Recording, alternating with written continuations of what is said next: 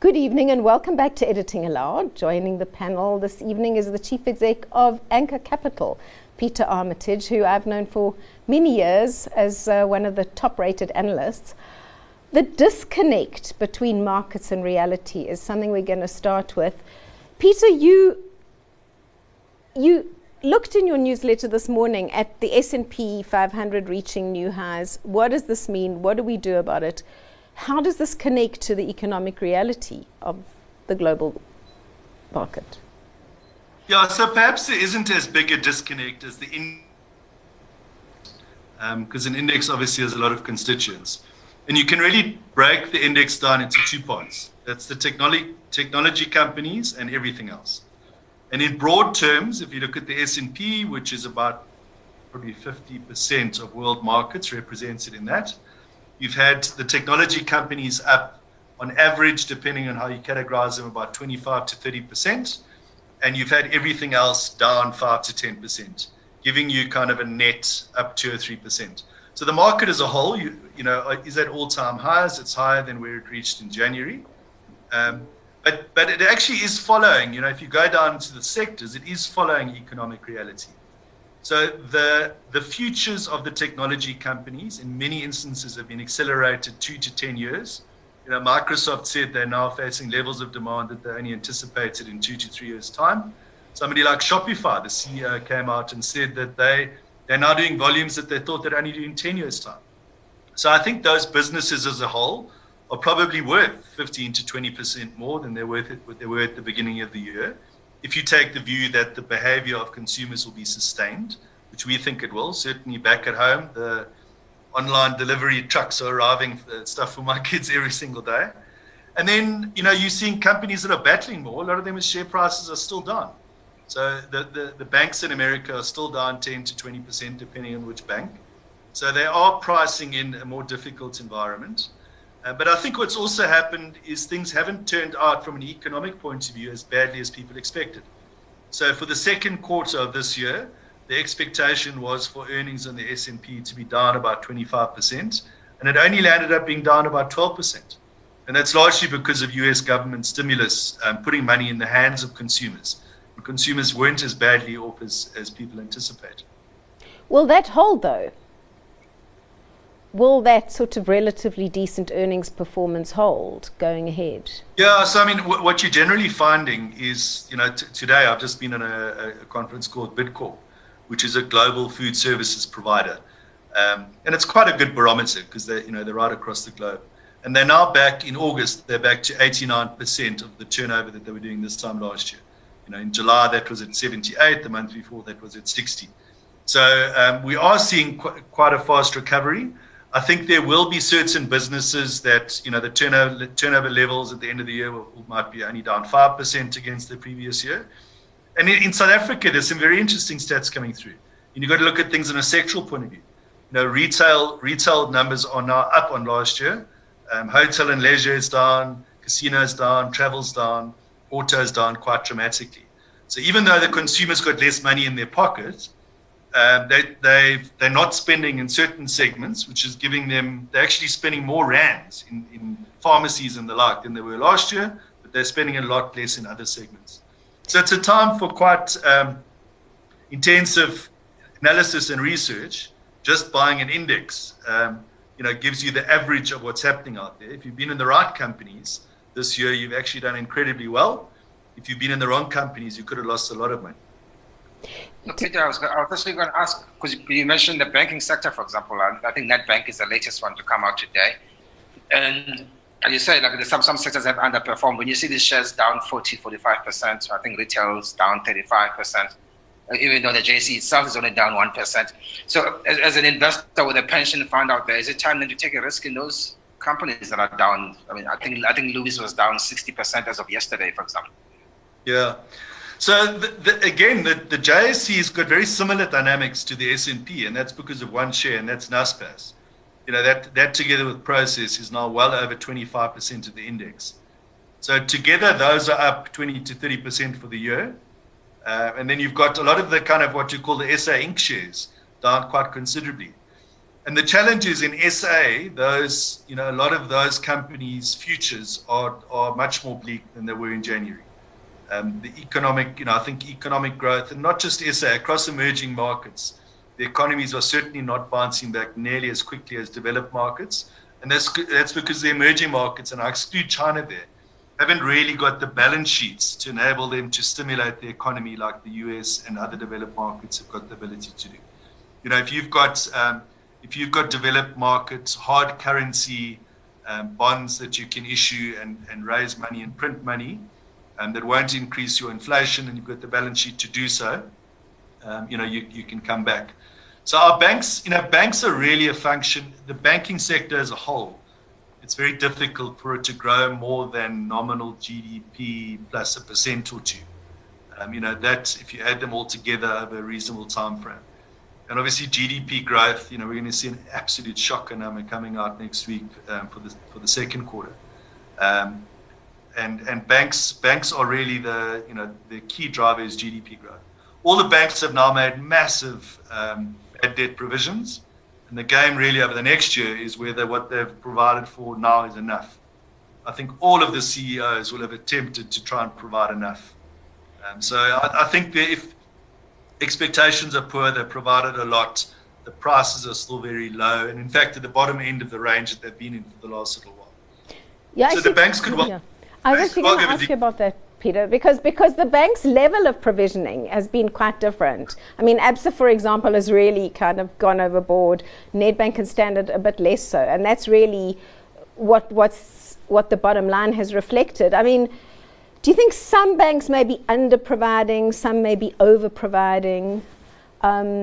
With this kind of forward-looking provisioning that they now have to do, where they've got to anticipate what the bad debts are going to be. How do you judge who's right and who's wrong? Because they've obviously got quite different takes on the outlook. Yeah, look, they have all got slightly different mixes in terms of their book, and they've got different assumptions. It's very difficult. I mean, the truth of it is we'll only know in a year's time who under and over provided. But I would as a default, all else being equal, I'd certainly rather be exposed to the bank that's taken a bigger provision. So perversely, the ones that appear to have done the worst, unless they really are, the quality of the books, I don't think are dramatically different across the businesses. You see quite a few arguments come through about Nedbank's property exposure. They've got huge wads of lending to what's considered the lower quality listed property companies where they had hardly provided anything. It's in the property space, it's difficult because if property retains its value, perhaps there's no provision required at all. But if it goes into a downward spiral, the provisions might need to be dramatic. Rob, you wanted to come in. No, Peter, I wanted to ask in terms of, essentially a lot of, we've seen just a couple of shares booming on the JSE and a whole lot of them just not moving at all. And I think what you were saying is that essentially the COVID knock is coming out of the companies in the US and they're getting back to sort of normalized levels. But our economy was really messed up before this. And if we go back to a really messed up economy, we're going to have so few shares locally that are investable. If you had, say, 10 million Rand to invest tomorrow, would you put anything towards local shares? So I think depends if I've got money offshore already. If people don't have investments offshore, I would, obviously the other dynamic is currency. We think the currency can still strengthen a bit. So there are investable shares in the JSE. I mean, as a default, if you had no money offshore, and you had 10 million Rand investable, so your expenses were covered, you'd probably take 70% of it offshore. The local markets, there's always things that go up and down. So if you're able to play it and understand the market, there will be opportunities. And on the local, even if you're negative in the SA economy, the JSE All Share Index is probably only about 40 to 45% South African companies. The rest are global businesses. So there certainly are times, British American tobacco, if you like the tobacco sector internationally, if you're into, Anglo's, Billiton, Anglo Gold, those are all basically international companies, and the drivers are basically Chinese infrastructure. That's the biggest driver, and not the South African economy. So again, you have to kind of segment the market into what's SA based and what isn't. Sorry, Karen? If you're very locally exposed to the economy, you're going to be in trouble soon. But we have mass unemployment coming. We have very weak GDP. We have, we're pretty much on the edge of the fiscal cliff, if not over. If you're going to look for a company that's basically solely exposed to that economy and not say Naspers and BAT, you're in trouble, right? Yeah, so it's a case of what's priced in. I think our philosophy is you want to be in long-term growth businesses. So, fundamentally, we wouldn't, as a principle, we kind of averse to having big chunks in SA Inc. shares at the moment. But from a shorter-term point of view, it depends what's priced in. I think there's very poor expectations built into most share prices at the moment. And we think the odds are that they might actually surprise on the upside rather than the downside. Doesn't mean it's going to be good, but it might be less bad than what people are expecting. Peter, we've had a chorus of chief executives calling for government to move faster, do something, anything to kickstart an economic recovery. What is your take on that? But also, what would it be that government could do that would make investors feel more confident about the outlook? Yeah, I think the question is exactly right. Stimulating the economy and economic growth is all about giving companies the confidence to invest their money in South Africa. And all the government plans in the world and getting SOEs right is very important. But to get growth, ultimately, businesses need to take the cash that they're generating and invest it in opportunities which create job opportunities in South Africa. So creating confidence levels has got a number of parts to it. It's the biggest thing is certainty. We don't know what the rules are going to be. We feel that the rules can change every year going forward. And confidence in economic growth. You kind of, I thought a year ago before this all happened, there were a lot of SA companies that were talking quite a positive story, but they were kind of all at the starting line, waiting for the gun to go off to start investing. And everybody's looking over their shoulder to see, who's going to start. And nobody really got moving. But economic, so it becomes this, you need to get the momentum going. And that's about sending a consistent message. It's about having high EQ with corporates. It's about supporting them to grow their businesses. I think from a stimulus point of view, something that's disappointed me is this whole bank scheme, that 200 billion, which they were doing with the banks. I think only about 17 or 18 billion rand has been lent out of that, which means that it was constructed in a way that money didn't naturally flow. And that's really because the Reserve Bank didn't have the resources to put the proper muscle behind it, and banks were taking risk. Clearly, they weren't prepared to take the risk. So it's about consistency, it's about the right message, it's about, and the soft factors, seeing corruption being nailed down. I think it just deflates everybody, seeing the corruption news that comes out. And the corporate confidence is a collective of a whole bunch of individuals out there. And all around the bra, they so frustrated with where the money's going and what's happening to it. So all the right noises are being made. And I think because of the history of our country over the last few years, there's a lot of skepticism. But it's, if there could be some positive moves and Cyril can follow through on the statements that he's made over the course of the last week or two, confidence can change very quickly. There's a lot of smart people out there. There's a lot of money. There's cash on balance sheets. And people who fundamentally want to invest in this country, but are looking for the right signals to do so. We are switching in the second half to another guest named Peter. Welcome, Peter Bruce. Thank you for joining us all the way from Stanford. Lovely to be back in the studio, so to speak. So to speak. However, virtually. And Peter, I have no doubt that you will have words to say about Cyril Ramaphosa's letter to the ANC about corruption. Was it a sign of weakness, of strength? What could it possibly achieve? No, look, I mean, I don't think it's a sign of either, really. I mean, I think if you have to write open letters, you're not writing to the party, you're writing to the general public. It's obviously a recognition by him of the fact that he has no way of speaking directly to his party as he should be able to. In other words, telling them what to do. or at least giving them at least setting the boundaries for them. And what he's trying to do is recruit public support, I suppose. And unfortunately for him, he's got to the point where almost anything he does to reach public support, at least from the public that populates the social media world, which is only a small part of the country, I'm sure, is he just gets derision and he just invites sort of mocking and disbelief, really. It's a pity because it's in many ways it's quite a strong letter, but you want to know somehow that he's able to say those things inside an NEC meeting to his colleagues without stirring up any opposition. And we don't know that now that it's an open letter and it's open to public discourse. We don't know what really the ANC think of it. Look, Hanya, you've been carrying columns by various columnists and editorial comment, basically to the effect that this stuff is deep in the fabric of the ANC. I mean, is that your view, that this corruption malaise is so endemic that there's very little to be done about it? Certainly some of your columnists think so. I mean, it would really be hard to argue against that, wouldn't it? I mean, if it wasn't the case, would the president have needed to write that letter?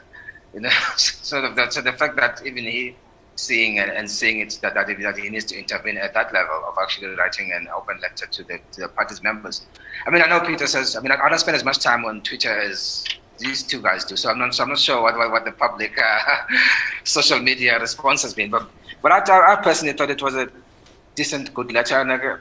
But I think people are looking for action, on all these issues. And I think when I started sitting here, actually when we could still sit together, when Peter was actually hosting the show, we're talking about the NPA, I think Patohi had just been appointed when I first started sitting here, and we haven't really seen anything. We haven't seen anything at all. I think that is people would basically think he means well, and they want to support him, but then they want to see the action that we promised 2 years ago. Rob Rose, what does that mean? I mean, if we genuinely believe that the ANC cannot do anything about the corruption in its ranks, if that is one's view, I mean, what are the implications of that for the economy, for the country? Well, there was a column in I think William Gumede wrote in the Sunday Times this week saying that there is no way for Ramaphosa to save the ANC, that the only way that there's a future for Ramaphosa is if the party splits, and it's just irreconcilable, the differences between the two. There's the kind of the Ramaphosa sort of centrist faction, and then there's the Ace Magashule, Jacob Zuma faction, and that it does seem at the moment that Cyril as an appeaser is trying to keep both sectors together, and it looks untenable, especially in the corruption part of our society, because I mean we have so many people on that side of it who are implicated in various things. This letter the letter that he wrote speaks directly to many people in the party who are accused, and unless they follow through now, unless they are, voluntarily suspend themselves or voluntarily step back, it shows the letter has no force. So I think I suppose it will reveal where the lay of the land lies, and it'll reveal where the power really is in the party. But yeah, I mean, I'm unconvinced. I thought, Hillary, that I also read William Gumede's speech with great interest. But the problem is that the party is already split, and with the ANC, it's if you're the splitter and not the splittee. In other words, if you leave, it's goodbye. There's this rump that you leave behind that holds all that legitimacy and inertia. And you would want what Cyril would want, no doubt, would be for Ace to leave the ANC, to split the ANC, but that's not going to happen. He's not stupid, and I think waiting at either side, certainly on one side of a split in the ANC, is the EFF, which will immediately then rejoin and become the biggest party in the country and run it. And I think we need to be careful what we wish for. I was actually going to ask that, Peter. I haven't read that other particular column, but if we say the ANC has to split, then don't we also then just descend into a multitude of hopelessness, waiting for a split that might not happen? So do we then just give up on the country then, saying, okay? It's Ramaphosa got into a lot of trouble for saying, that his primary job was to keep the ANC unified. But actually, that would apply to almost any political leader in any country. You look at, the Chinese Communist Party and the Chinese leader. That's his job, is to hold it together.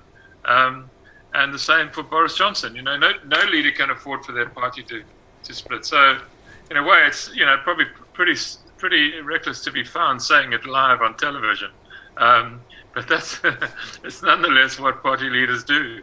The ANC has split, and the split is the EFF, and I don't think there's another split likely, and I don't think it's worth waiting for. What we've got to hope for is that Cyril finds, finds the courage to act. You can only judge him by his actions. We're not going to judge him anymore by what he says. And the way you judge leaders by what they do. It's very simple. I actually wanted to come in on... Yes. Sorry. Rob? Peter, I was going to ask, do you have any faith that he will act? We've had so much time that I think the people who did believe that it's diminishing, obviously. We're in a terrible state here. We are on the brink of disaster. But, if there was no hope, I wouldn't be here. So I do... What has happened, the PPE, COVID PPE corruption was so bad that it may have given him an opportunity to actually do something. Because while Cyril, people write as if Ace Magashule runs the party, and he doesn't. The thing is that nobody runs the party. The party is at a standstill because there is no power in it. There is no overwhelming force in it. Neither Cyril nor the Magashule faction. Cyril runs the government, but there's a limit to what he can do in the party. And if this corruption in the party during this disaster, during this epidemic, if there is an opportunity in there for Cyril to swing the NEC behind a motion which says, look, if you are now being investigated or charged with corruption in this, and you hold a position of state or in the party, you've got to step back. You can't carry on holding this position while you go through various appeals.